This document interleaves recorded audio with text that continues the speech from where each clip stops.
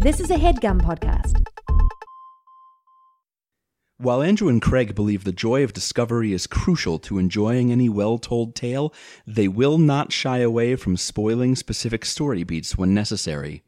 Plus, these are books you should have read by now.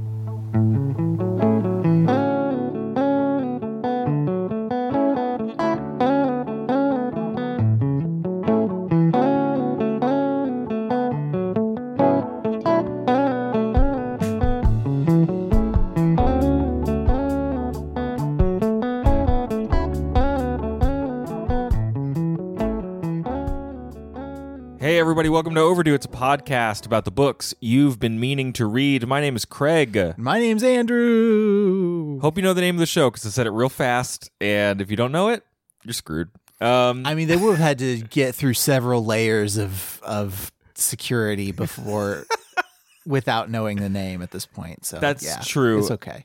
We are going to talk about the book Ash by Malinda Lo in a second. I'm going to tell Andrew about it. I never read it before. You all are going to be stuck in this episode for the next 45 minutes to an hour, much like that big boat. We don't always talk about current events, which is like sometimes put a timestamp on this episode. It's big boat time. Sometimes I'm listening to other podcasts that came out in September, and they talk about like things that happened in September, and I'm like, we don't do that. So no, this week. There's a big boat. It's stuck in the Suez Canal. It's such a big boat. It's the biggest boat. It's too big. It's such a big boat. And I don't it's too really stuck. I don't have anything else to say about it. I'm just like in awe of the size of this lad. Yeah. You know, holding up 10% of the world's shipping economy at a time when more people want things delivered than ever before. Mm-hmm. I mean, my job is super fun right now because my job is to look at a pile of 10 computers and tell people this is the one computer you should buy. Yeah. And right now, the computer you should buy is the computer you can buy because it's hard to buy computers. Yeah, because they're all on the boat. And now I'm looking at this boat like there's some funny memes coming out of this thing. It's just comically huge, this boat. Uh-huh. But are there laptops on it? Like, is this going to make my life worse if they can't unstick this boat? Yeah. What if we were allowed to go to the boat and like we could bid on the stuff on the boat without knowing what was inside, like pickers do? Oh yeah, I guess you do it like eventually you do it like an estate sale, and like everything must go. You get an auctioneer in, you auction off the cans. And it's like when you sell a piano on Craigslist, where you don't really sell it, you just tell someone a piano needs to get out of my house. You can pay to take it away. Mm-hmm. Maybe that's how it would go. So that's our suggestion for how to unstick the big boat. And now, like a boat drifting into a riverbank, we are going to crash into our discussion of this book. Oh, that's better than I thought it would be. So every episode, one of us reads a book, tells the other person about it. I read this week's book. Like I said, it's Ash by Malinda Lo. It is a book from 2009. 2009, yeah. 2009, excuse me. 2009. 2009 is what I was going to say. And it was Lo's first published novel. In multiple interviews and other sources, she is quick to say this was not her first novel. She did write 3 of them as a teenager, but this was the first one she ever revised and worked on and so on and so forth. I mean, do they count, though, if they're not published? Well, she wrote them. I guess. I mean, we recorded podcasts before we did Overdue, but I wouldn't say that. I wouldn't count those toward the total number of podcasts that I've been a part of. What do we know about Malinda Lo, Andrew? She was born in China and moved to the U.S. at the age of 3. She began writing for a culture blog called After Ellen in 2003. And that was mainly what she was known for before this came out. This was her debut, her first public novel, her debut novel in 2009. Since then, she's published several other novels and short stories. including the kind of sort of prequel Huntress, which is it's set in the same world, but I guess in the distant past and has none of the same characters in it. Yeah. And then her most recent book, Last Night at the Telegraph Club, was published in January of this year. Sure. And yeah, so the main thing about this book, like if you're going to sum it up in one pithy line, or if you're going to pick up what it's about from all the contemporaneous reviews, it's like lesbian Cinderella. Yeah. Lo identifies as a lesbian herself. But the interesting thing, I read this in a review that she did with the ALA at the time. She says the first draft was actually straight. She says, Ash fell in love with the prince. I gave that draft to a friend to read, and she told me that she felt that Ash didn't have much chemistry with the prince. She did, however, seem to really like this other woman in the book. I was really startled by this at first. I reread that draft and realized that, yes, I had somehow written in some kind of lesbian subtext. I did initially try to make the prince more charming because I didn't think writing a lesbian Cinderella was a good idea. I thought it would make the book unsellable. And that's just, it's really interesting reading that interview and reading reviews of the books from the time, because 2009 doesn't feel like that long ago, but in terms of like queer representation in media and like queer acceptance in American society, it was a long time ago. Yeah, she founded a website / book tour, which is an interesting / called Diversity in YA in 2011. I think it has since gone on permanent hiatus. But they did a lot of work studying diversity in YA books at the time and publishing, interviews with authors and lists of books and data and stuff. She seems just very attuned to what is and isn't out there. And multiple interviews with her, as well as there's an interview at the end of my edition of the book. It's like the 10-year anniversary edition where it's an interview with her editor.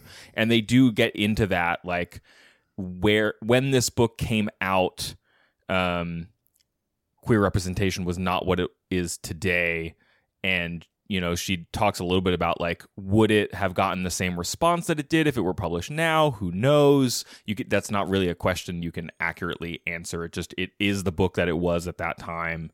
I think if nothing else, she might have set out to write a queer Cinderella story retelling, like, instead of sort of stumbling into it. Like, and this is another reason, I guess, why representation is important, is like, you would not start from a point of view of assuming that a queer Cinderella retelling would be unsellable. Like, that's just not that particular barrier. There are plenty of other barriers up, don't get me wrong, but that particular barrier would be gone now, which is just like, it doesn't say anything about the way that people would have responded to this had it come out later than it did. But for future sort of books that are playing in this field, that's an important thing to have happened. Yeah, she's spoken a lot about how she came to write this book in particular. So she was going to school. She went to like Wellesley and Harvard and Stanford. She was an anthropology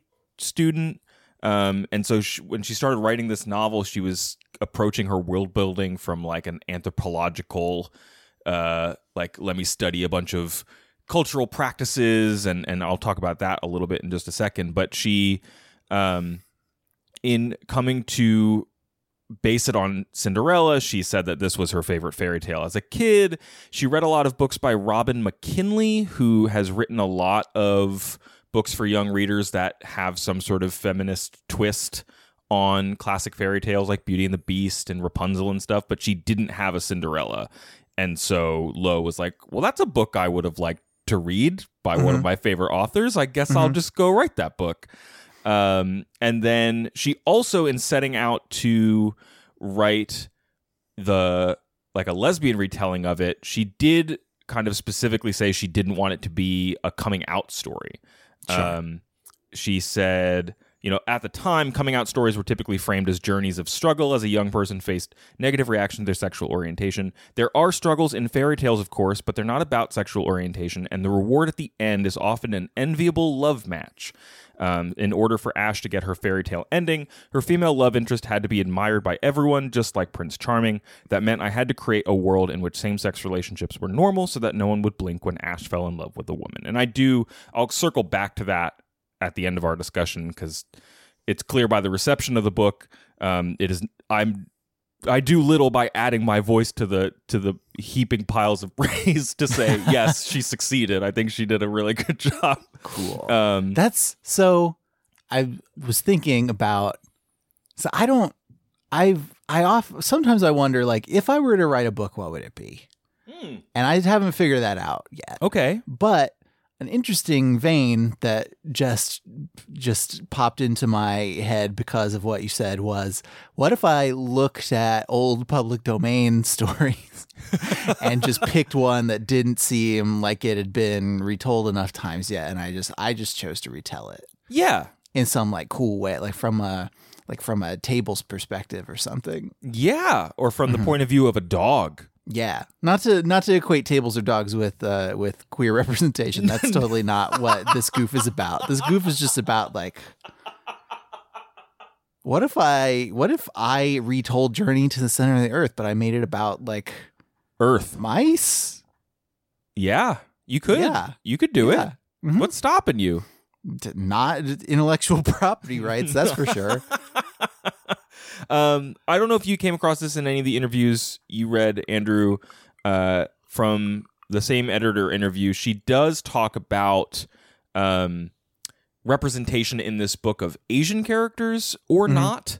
There's a blog on her website about it called Asianness or the Lack Thereof in Ash. If anybody listening to this has read about the book Huntress, it is much more explicit that there is a lot of inspiration from Chinese culture in that book. And when she came to writing this one, she says, much of the world building for Ash's world was based on Chinese anthropology, specifically about funerals. That's what I've been studying in grad school, she said. I originally envisioned the world of Ash as partially Chinese inspired, and I envisioned Ash the character as looking Asian to some degree, but when I chose to write a lesbian Cinderella, I shied away from making the Asian inspiration explicit. At the time, I truly believed that layer would be too much for straight white readers. I figured that the gay thing was more than enough to deal with. And she has, in multiple interviews, kind of expressed some regret in not honoring that initial creative impulse. And she says in that blog post just that she does have a healthy sense of, like, the author is not part of your reading experience if you do not want the author to be. So, like, let the reader cast the work in a way. It's an interesting perspective as we think about representation. What does she say? She says, bloggers list Ash as a book that includes people of color. That's very kind of them, but honestly, I don't think it deserves to be in that category. That takes away from books that truly are about race and ethnic diversity, or that engage overtly with those identities. And then she goes on to, like, kind of walk all that back and be like, that's my opinion. You're the reader. Do what you need to do to enjoy my book. I think it's a good book. I don't know. It was fascinating reading her perspective on this book and the reception to it. Sure. Especially as someone who, like, was in graduate school for not, like, the publishing industry, and then clearly learned a lot about it very quickly as she got successful. What do you know about Cinderella, Andrew, as we get into this book specifically? Cinderella, child of woe. She's got an evil stepmother who makes her clean everything. She got bad stepsisters who, depending on the adaptation, are, like, I feel like one of the the big decision points you can make if you're explicitly adapting Cinderella is, do the stepsisters get humanized at all, or are they also horrible monsters like that stepmother invariably is? She, I don't know, like, accidentally, a prince, like, sees her and he gets all horny and he's looking for her, and there's a shoe, and the shoe fits, and so he must acquit. And they get married at the end. Yes, Johnny Cochran's version. So that's my adaptation of Cinderella. Other Perfect. famous adaptations include the Disney animated one from the 50s. Yeah, which is maybe the widest known one. And then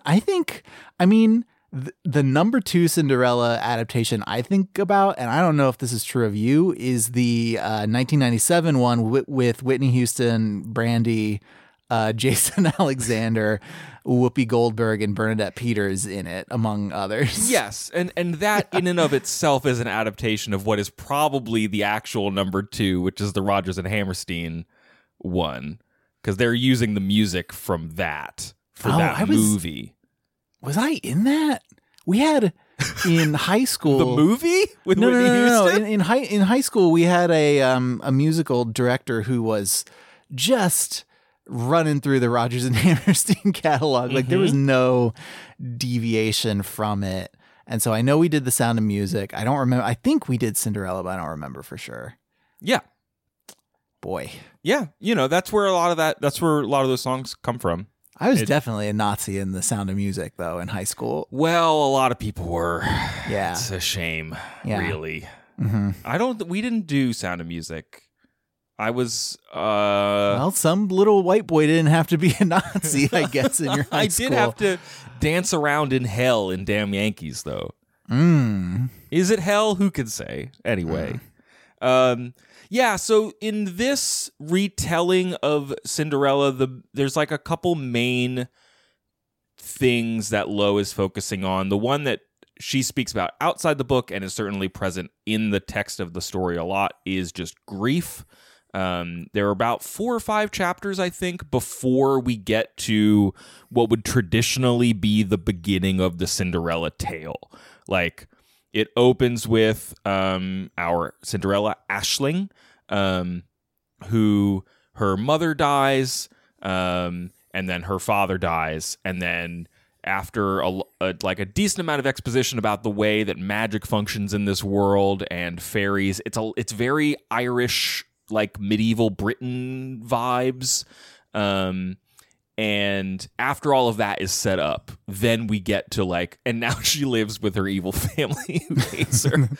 And it's just an interesting setup. I think Lo said that she, her parents did not pass away, but the grief of hers that's in the book, I think her grandmother passed away while she was working on the novel. Mm-hmm. And that bears out in some funeral rites that they give Aisling's mom. And there's this tension.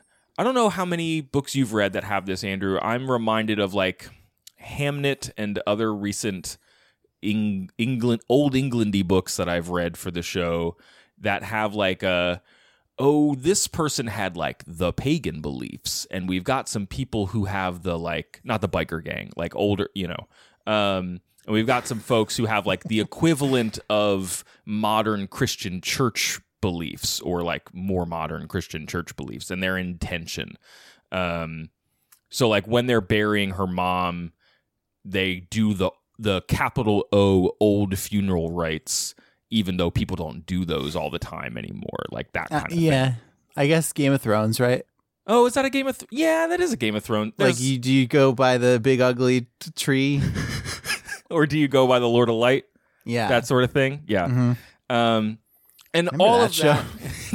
Remember that show? However we end Overdue, I really hope we don't mess it up so bad that it makes people retroactively disregard all the years of work that we've put in so far. To memory hole a thing of that magnitude is collectively we should be able to move that big boat if we moved Game of Thrones out of our collective consciousness so quickly. That's true. Ooh. Man. Anyway. Someone cancel the big boat. Cancel culture, get that big boat. Get that big boat.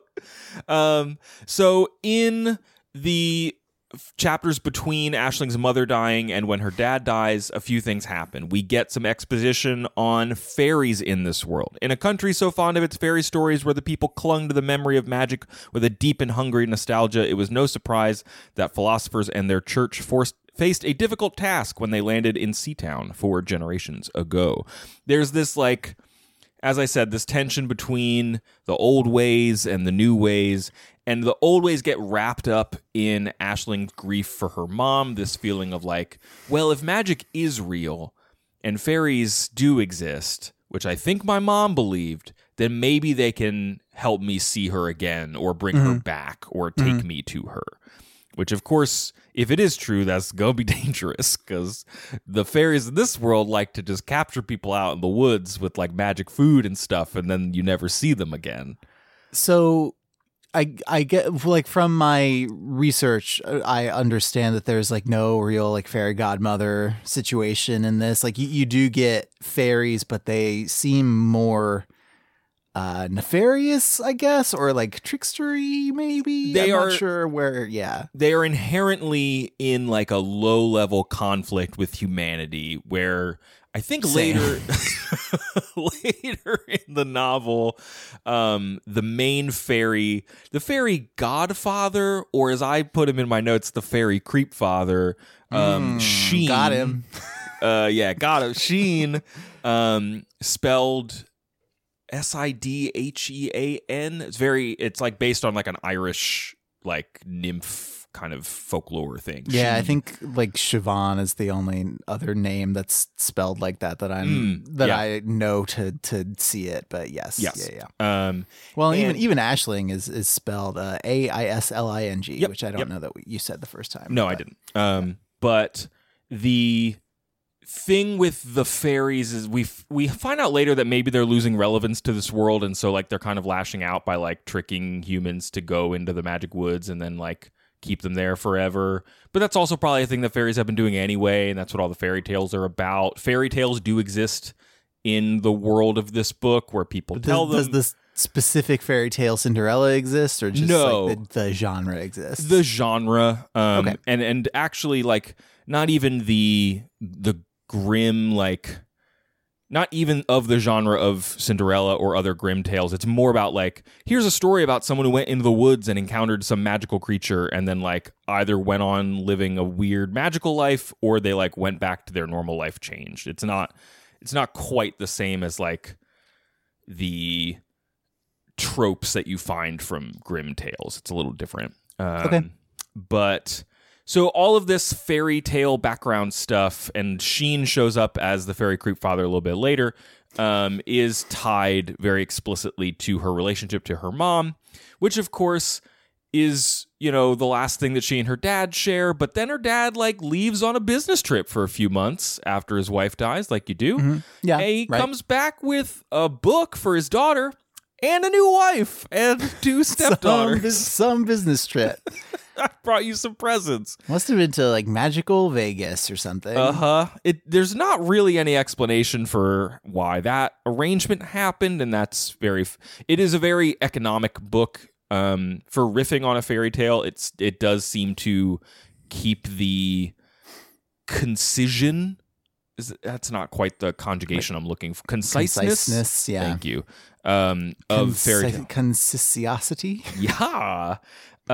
So we meet Lady Isabel and her daughters Anna and Clara, who are both basically the same age as Aisling, like 12 and 10. And they are from a town not far outside the royal city, and they're very like, woo-hoo, civilized. And they look down on this kind of rural village and their old beliefs and things. And then, of course, about 2 weeks later, her dad dies from being sick. Okay, how mysterious are the circumstances? Like how much on a scale from 1 to 10 are we supposed to think that the stepmother did it? On a scale of 0, the stepmother did not do it. Well, that's what you say. Well, what I say That's not what I heard on Newsmax. The My Pillow guy did a really good video on YouTube about how the stepmother did it, is all I'm saying. Okay. What I say is that I think maybe, and I did reread some passages to see if this was more explicit or if it was just me inferring it. I think I was inferring it, whether or not it was there, is that during the time when the step family first shows up, Aisling is like kind of rebelling by spending each night at her mother's grave and like kind of wishing for her to come back to life, or maybe she'll see a fairy who can help her or something. Just and having your typical teenage goth phase, I guess. Yes. Just like sleeping in the cemetery. And one of the last time that she does this in that town, I think she does maybe very briefly meet Sheen the fairy, even though she doesn't know that that's what's going on. And then when she comes back, her dad is sick. So I was sort of expecting a me being gone connected with the fairy world got my dad ill vibe. That didn't happen, but maybe it did. I don't know. Maybe it did. I guess, so you mentioned up top that the reviews for this were mostly good, which they were. If there was one common thread that I saw brought up in reviews that were either positive but wanted to talk about the thing they liked the least, or were mixed to negative, was sure. The characterization is sort of you mentioned the economy of language, but the impression that I got was that some of the characters, and we haven't talked about all of them yet, but some of the characters are sketched in better than others, and some things sort of seem rote or tropey in a way that didn't always hit people right. Does that, because you say that he comes back with a stepmother and then he dies 2 weeks later, and it's all very just this happened, and I guess, is it less satisfying because it all just happens because that's how it needs to happen? I don't know. Do you wish there were more there, or do you agree with those reviews, or what's the deal? I could see someone. Okay, you come into a book that is going to be this retelling of a story that I could see you wanting it to flesh out parts of it that it doesn't, because you're oh, that's what I might be interested in. The father is a character in this story, which rarely actually happens in tellings of Cinderella. So usually you just jump right to the stepmother situation. Yeah. So if we're gonna put him in the book, let's meet him a bit more. And really, we don't. And I don't know, I found the rest of the book enjoyable enough that I was yeah, he's dead, that's fine. And she also she doesn't visit his grave, so they end up burying him in the new town that they move to in West Riding, I think it's called. And she doesn't visit his grave until years afterwards. And the scene where it happens, even she's man, why don't I come here? It's probably because I couldn't bring myself to, but also she spent all of these years trying to reconnect with her mom who's dead, but maybe fairy magic will keep her. That feels way more developed. And okay. For me, it didn't happen at the expense of the stepsisters being kind of one note and the father not really being part of the story. And you're going to put an evil stepmom in this book, she doesn't need to be more complicated than that. I don't. To me, the stuff that has surprising depth is the relationship to the fairy godfather and the relationship to the huntress who becomes the romantic interest. Those are, and those are the two most novel things about the retelling. I think I came into it prepped for the trope parts to feel tropey, and the stuff that is really a creation of Lo's to feel different. I could see someone wishing that she was playing more directly with the material that's in Cinderella, I guess. Sure. Because it's clear that and maybe that's because she wrote all those drafts that had a heterosexual Prince Charming relationship, and it was busted, and she was I don't care about this, I'm gonna go do my other thing. yeah I don't know, there are plenty of stories that adapt some of the Cinderella tropes, the evil stepmother, a sort of rags to, if not rags to riches, then at least forlorn and bereft to loved and accepted. Yeah, sure. It's emotional rags to riches. They adapt those tropes without being oh, I'm doing a Cinderella thing.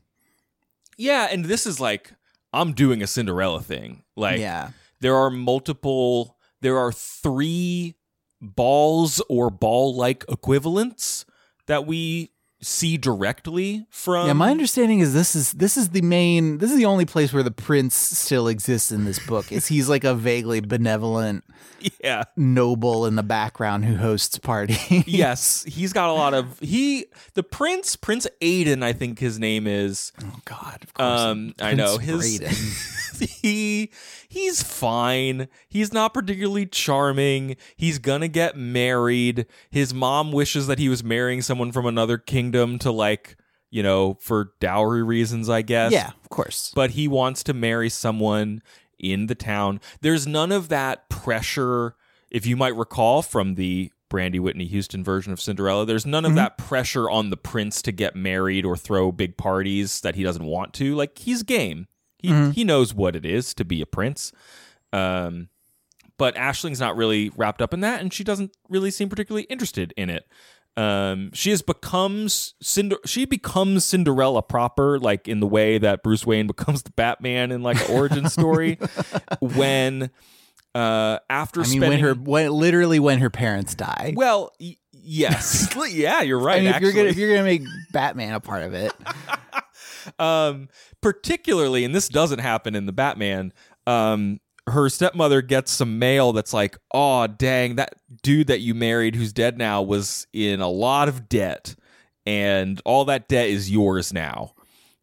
So you're screwed. And so the stepmother gets really mad about it, sells their old house in the old town, and basically says to Aisling, like, hey, so I can't afford to hire proper help anymore, so you're going to be a servant now. You're going to go in the kitchen and help the cook. That's it. Mm-hmm. Which I don't really remember from other tellings of Cinderella how they navigate putting her into that indentured servitude. But in this, it's like really clear. She is told, like, to pay off your father's debts, you will work for me now. Go in the kitchen and help the cook. And then the next page, the cook has her, like, help set the table for 3 people, the 2 stepsisters and the stepmother. And it is clear that she is not part of the family anymore. She is a servant. She's the help. Yeah. Yeah. No, I think, like the stepfather thing, like, I think usually by the time most Cinderella adaptations start, you know, her parents being dead is a given, and her being in indentured servitude is also a given. That's a good point. And it's because she's the hot one, usually. it's a she's all that situation. And they're all, well, I mean, it's kind of a she's all that. Like, it's not, I guess if you put her in glasses and had her take the glasses off, and the prince was like, yeah, there she goes again. I think, I'm trying to think what Cinderella adaptation we could write. And I think sort of a combo Cinderella with, like, she's all that undertones. Yeah. I'm into it. That's worth exploring. Okay. All right. Okay. You take some notes as we keep talking about this book. Let me know if anything strikes you. Okay. This book does do a time jump after some initial ventures out into the woods, where Aisling is like, what if I just left? And I don't remember any Cinderella story where the Cinderella just goes, what if I just left? Yeah, like, these people aren't anybody to me. I'm an adult. I could just go. I could leave. And she does wander into the magical woods. She meets Sheen, and he's like, hey, we have a connection that I'm not going to spell out right now, and it's not time for that yet. Go back to your home. And she's like, but maybe you could help me connect with my mom. And he's like, nah, she's dead. Leave it alone. Go back to your home. And getting negged by this fairy. Yes, a little bit. And she comes back. She's been gone all night. Her stepmother is like, what the heck is that? There is some, you know, she gets locked in a cellar. It's pretty traumatic. Like, some of that stuff, to when you hear about it in the Grimm fairy tales and you're like, wow, that's messed up. And then when you read it in a more modern author's writing, and it's like, wow, that's really messed up. So just be careful, anybody for whom that might not be a fun read. So then we do a time jump. The cook Beatrice is gone, so now Cinderella is the only person doing all the servitude stuff, and she has been occasionally spending time out in the woods with the guy Sheen, learning about fairies. she likes the connection that she gets with her mom through talking to him, but he does seem creepy and want something from her that he's being a little nebulous about. And then we meet the Huntress, who is this woman, I think it's Kaisa. Mm-hmm. And the king's huntress, as I said in that quote from Lo earlier, or as Lo said in that quote from Lo earlier, is like a fabrication where Lo needed something that was equally respected as the prince of the kingdom. That could be a woman that Ash would have some sort of relationship with, and it would not be like, I don't know, that it would be accepted. Like, it helps that this woman is in charge of leading the like ritual traditional stag hunt every year for the king, and so she has this like place of reverence in society. Yeah, she needs to be above Ashling's station and affiliated with the royals, but can't just straight up be Princess Charming. Yeah, because she didn't want to just do a Princess Charming thing, which actually is really interesting, just because like there are times when Kaisa seems like, I don't know about this, all these royals and this hunting, like it's kind of like it's what I'm meant to do and I'm going to do it, but also I'm not them, I'm not a royal, so I'm just part of this tradition. So they just kind of start to have this like sweet relationship where they meet each other a couple times in the woods and they keep kind of contriving ways to spend time with each other. Like Kaisa just comes to the house one day when the step family's away and it's like, hey, can I have some water for me and my horse? and when Ash is like, why did you come? She's like, I don't really know. This is nice to show up and hang out. Just want to hang. Yeah. You know, what, a person can't come around and ask for some water for them and their horse? And they do, like, she teaches Aisling how to ride like a hunting horse, which is really fun. And all of this is happening when the two stepsisters, particularly Anna, the older one, is like being ushered into society. Like she's gonna maybe she'll get chosen by the prince, but at the very least she'll get wed to some noble with money or something. Mm-hmm. And so they go away to the city for like, or somewhere else for, you know, a few days or a week at a time or something. I was trying to figure out what their relationship, if it was like New York City, because they're like a few miles away. And so it sort of felt like South Jersey, where it's like you could go there in a day and come back. But why would you? But you wouldn't. You're probably going up there for like a long weekend and like staying over and like treating yourself a little bit. You're going down the shore. You're not going to like South Jersey proper, I guess. Yeah, it didn't feel like a Newark or Hoboken relationship, is what I'm saying. Really, this is a strange comparison really. that you've chosen, but I guess I'm into it. Trend makes the world takes. That's true. And so she is like, you know, finding herself interested in the Huntress. They offer like things that the other person can't give them. So Aisling offers Kaisa just kind of like a break from any of the royal stuff, from any of the like responsibilities that are on her. Kaisa does not treat Aisling like a servant at all, does not really comment on that part of her life except to say it doesn't matter. And Aisling's entire existence is like defined by what she owes people or feels that she owes people. So like she very literally is in this servitude because her stepmother's like, yo, your dad had some debts and you're going to pay him off. And if you ever try to run away, all you're going to do is prove to everyone in the world that your dad sucked and his daughter sucked worse. Just like a real guilt trip to keep her around. And she also feels like this guilt and indebtedness to her mom's memory, and that gets wrapped up in the stuff with the fairy guy Sheen, who is like, hey, you're gonna owe me someday. And she is like, oh God. And ultimately, he becomes the one who starts giving her like the magic trinkets and clothes that she needs for the like various iterations of balls in this book. And it becomes clear that he is like kind of cursed to be in love with her for reasons, and he wants her to be his. Okay. And she has to agree to that to get these magic clothes and the other things that she wants from him. Which, of course, proves a problem when she does realize that she has feelings, like real feelings for the Huntress, and wants maybe that to be part of her life.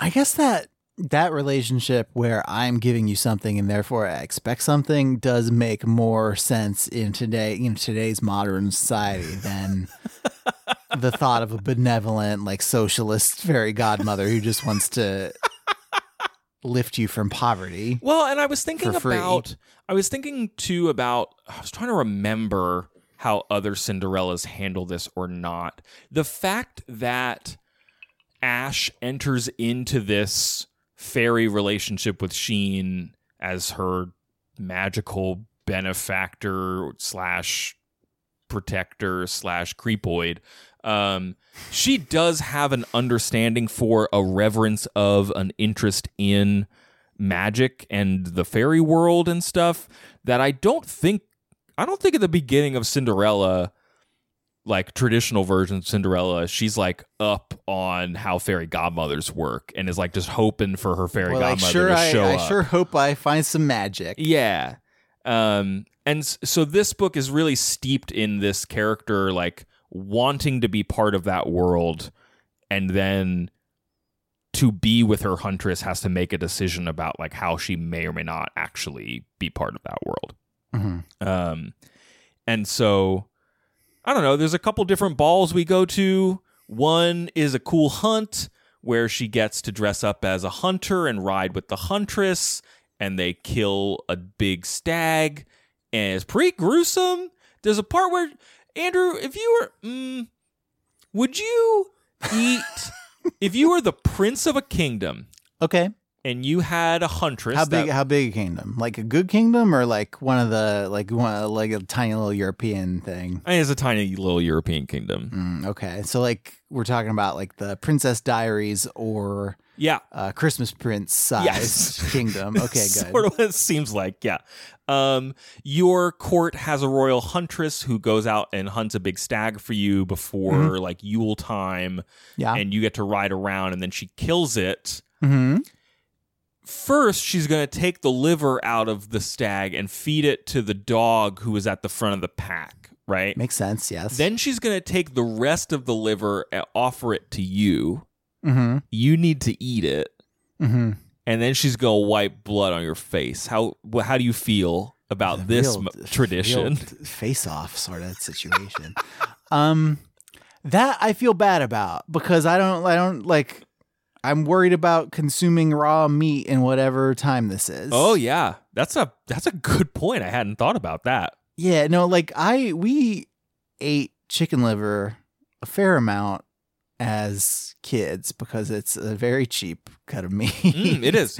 So I don't have any intrinsic bias against liver as a food. Like I think if I ate it now, probably I would think it was like pretty oily. I haven't had liver in a long time, but at one time I enjoyed it. But so like that part I don't mind. I do mind the raw meat part of it. Yeah. I guess I do mind like it doesn't have like dog bite marks in it, right? Like she did cut it with a knife. She did cut it with a knife. Good. All yes. right, so that's fine then. I just made a note about that sequence and just wrote tradition next to it because you have to. I mean, I guess I would do it if I had, like, if people would be disappointed in me if I didn't do it, I'd probably just do it. I wanted to make sure we talked about this moment from a goofy perspective, because there's also a really touching moment, like right afterwards, where I guess the prince is chowing down on his fresh liver. Of course. And people are cleaning up the stag. And are we talking like a mouthful or like multiple bites? It seems like maybe like a bite. Okay, a bite would be okay. Multiple bites would be tough. But okay. Anyway, go on with your thing.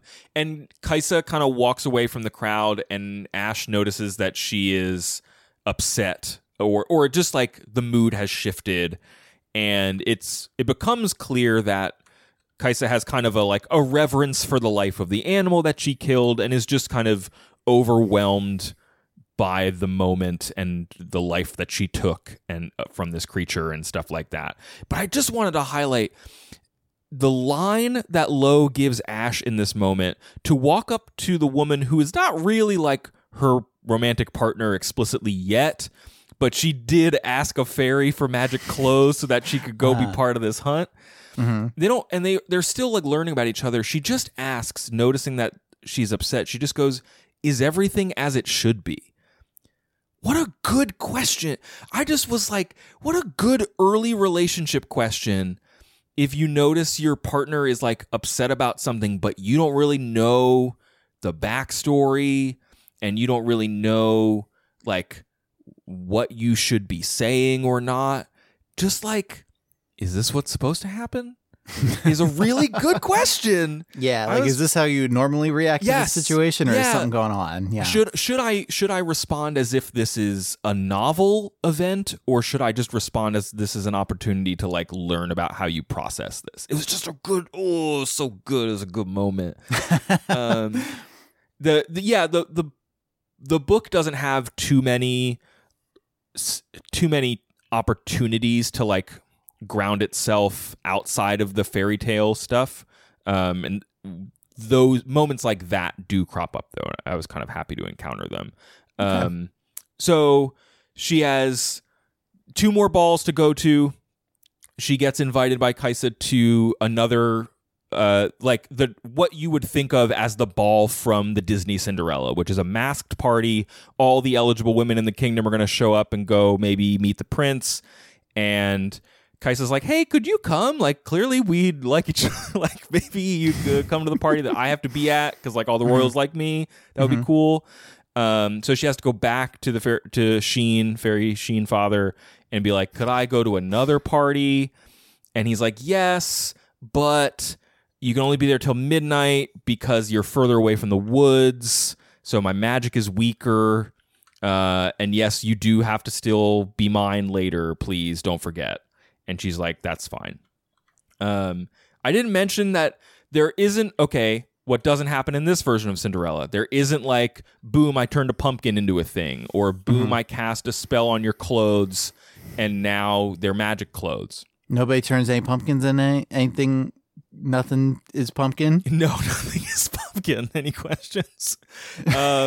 Instead, it's like one day shipping. Like the next day she gets a magic bag that has really beautiful clothes in it each time that she requests a new costume change from the fairies. And she goes to this party. She does dance with the prince. He is wowed by her, but then the only way that becomes relevant later is people are like, "Man, and then you left and he was still talking about you." But that's like all that happens. There's no like hunt for a slipper. So she ruined a bunch of other people's nights. Yes. But he doesn't follow up on it. No. Okay. She does have a really climactic, sad, romantic scene with Kaisa where she's like, "I owe, like redacted, like too much." Like she doesn't say what the fairy bargain is, but she is realizing that she is like really deep in this relationship now and is not going to be able to make good on it because she owes this fairy her life. And then there's one more Yule Ball towards the end where she like crashes it even though she shouldn't be there, and dances with Kaisa, and they have a really lovely interaction, and she learns that she's in love, and that helps her get out of the fairy agreement. I won't explicitly dive into that because it turns on like a dime with some real fairy tale logic that is like moving in the moment, but when you're out of the book, you're like, that only works because this is supposed to be a fairy tale. Yeah, right. Like you kind of get into like a Rumpelstiltskin kind of like fine print sort of situation. It's some like the power of love, but fine print stuff. Okay. It works. And the book ends with a like happy ever after, the two of them like together, but no clear picture of like what's going to happen to them next. nothing. And I think she's even said in interviews when people have been like, is there going to be a sequel? I like these characters. Could you write more about them, please? And she's like, no, it's a fairy tale. The point is that they got their happily ever after, and then we're never supposed to know what could happen after that. Yeah, like I don't need to read Cinderella 2 where like Cinderella and the prince have 3 kids and they're hitting a rough patch, but then they rediscover their love for each other after like a brief dalliance. Now, you don't need to read that, Andrew, but do you need to write it? That's a good question. Could I be the one who writes Cinderella 2? Interesting. Huh. Is it an audiobook with song, perhaps? I mean, it could be a transmedia experience. It could be multiple things. Yes, I dig it. The other reason I think it works to end it right at the moment that their relationship is like fairy tale final is it's a relationship. The reason it's so moving for Ash is that it is a relationship in which neither of them owe each other anything. Every other relationship in the book is predicated on some sort of debt, literal or emotional. And for them to have a like mature relationship is to enter into the part of your life where you are like partnered with someone and you are negotiating like duty and obligation and doing things not because of those things for each other. And that like, I don't know, the book can't and won't go there for it to work. And I think that's okay for me. I am just like, now I'm over here thinking about, like every fairy tale, I mean, particularly Cinderella, but pretty much any of them that does this, any fairy tale that like ends with 2 young lovers in like a carriage riding off to enjoy their happily ever after and like the rest of their life together. I want you to imagine if the camera kept rolling for like 2 more minutes, I think every single one of those just becomes that last scene in The Graduate. Yeah, I was just going to say. Like, what do they talk about? Yeah. What's like, boy, we're only together because I saw you once and I thought you were pretty in the shoe fit. And I've spent many days and weeks like building you up in my mind, but I really know nothing about you as a person because we haven't really spoken. So like, boy, I hope we have something in common. What kind of TV do you like? Oh, that's good. That's good. I think to seriously answer your goofy point, this book does a pretty good job of giving you multiple scenes where Ash and Kaisa are like together, they're talking, they're sharing stories about themselves and like fairy tales that they like, and there is clearly stuff for them to talk about. But what you don't know on the other side of this novel is like the world, the lens in which you can see this world, like just beyond it. I don't know what it is for a huntress to have a partner. I don't know what roles for women exist in this world. Like there's the, kind of healer green witch women in the village, and then there's some intimation that like there's like apprentices and like women can work in some industries, but it's not really sketched out. So like there are gender politics in this world. But it's around like the traditional marriage roles and stuff like that, like heterosexual marriage roles. But it's like the book is clearly not going to give you that. And so it does leave some open questions as to like, what would their life look like together in ways that I think is like interesting. Yeah, like that you have those questions and not like what happens to these 2 specific characters is interesting, because that does seem to be what Malinda Lo is also interested in, because she did The Huntress. She did that other book in this universe with none of the same characters in it. And I do wonder if part of that book would not be like fleshing out more about like the Huntress's role and how like all kinds of different things work in this society now that you've sort of got this Cinderella tale as your entry point. I pulled a quote from a tour interview that she did where she said, "To be honest, I wrote Ash without thinking about what genre it was. I assumed I was writing an adult novel since I was and still am an adult. But when it came time to submit the manuscript to agents, I realized it fit into YA. Then since Ash was sold in a 2-book deal to a YA publisher, I had to write a YA fantasy on purpose the second time around." Which just rules. That's great. I love it. Yeah, I mean, whomst among us has not done a thing by accident and then has had to recreate it on purpose? Yep. Like, that can be rough. It's real good.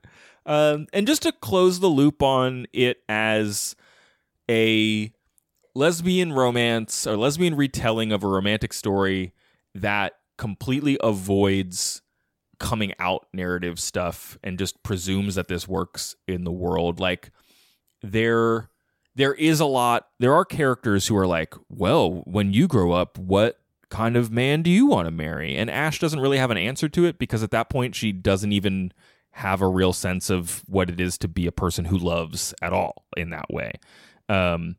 But then when she has become interested in Kaisa and is at this party where she does see someone else, another woman talking to her and experiences some jealousy, like someone else is like, you're interesting. Are you interested in this person? And it's not, there's no judgment to it other than like, wow, you have a jealous look on your face right now. Like, there's the transgressions that happen in this book are transgressions of like class and economic status. The types of love in this book do not have those same boundaries attached, which is just what she set out to do in terms of creating her world. Sure. And it's interesting. Yeah, I think that's all I got here. There's like a little thing where you mentioned very early, are the stepsisters uniformly evil and bad?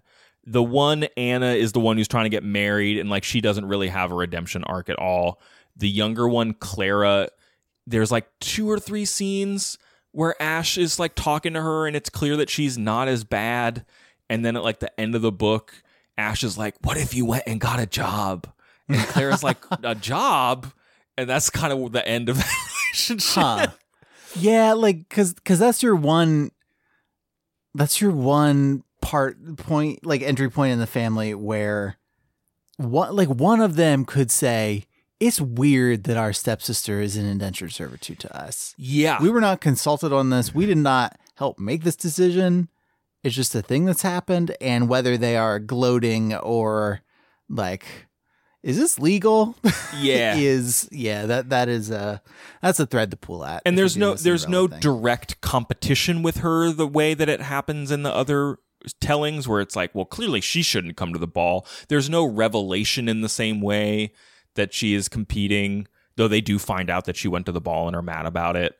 But yeah, there's a little bit of differentiation between the two, even though I think that is, if to your very first question, like that's something that's a little underbaked. Sure. But I think it's underbaked for a reason. I think there's more important stuff in the book. Yeah, I mean, it may be underbaked because she doesn't care about it that much. Like, what if you were just focused on these characters in this relationship between Kaisa and Ash? Like, why? I don't know. If you're not planning on following it up, like, why stretch out other characters and like dig into them if they don't actually matter that much narratively? For real. Yeah, and you could go either way on that, like, and still do a standalone book that has no sequel, but choosing not to do it is perfectly valid. Yeah. Well, Andrew, I hope that you have learned a lot in your research for Cinderella 2. I've got ideas. Hit Andrew up with your 2-book deals. Send us an email at overduepod@gmail.com or hit us up on social media, twitter.com and facebook.com/overduepod to tell us what you think about this book if you've read it, or what you think Andrew should put in his telling of Cinderella. Thanks to Stephen, Jen, Emil, Erica, Marcy, Trina, Chris, Zach, Mike, Robert, Melanie, Tom, Colleen, Stephanie, and many more for reaching out to us this week. Thanks to Nick Larangis, who composed our theme song. Andrew, if folks want to know more about the show, where should they go? They should go to overduepodcast.com, which is our internet website. Up there we have links to the social feeds that Craig mentioned, also our Apple Podcasts and Google pages. We are also on Spotify and Stitcher and anywhere else you get podcasts. We have a Patreon project, patreon.com/overduepod. If you donate there, you can suggest books that we will read. You can get bonus episodes early, including our current long read project, Jagged Little Mill, which is about the Edith Grossman translation of Miguel de Cervantes' Don Quixote. The first combined episode of that just went up on the feed late last week, so go ahead and listen to that if you want to, and you haven't yet. We have fun with that one. It's pretty fun. Yeah. Yeah. It's a good time. And we will be figuring out our April schedule directly, and we will let you know what is next. Keep an eye on social for that information. Yeah. All right, everybody. Thank you for allowing us to get stuck in your ears like a big, giant, stupid boat. And until we talk to you next week, please try to be happy.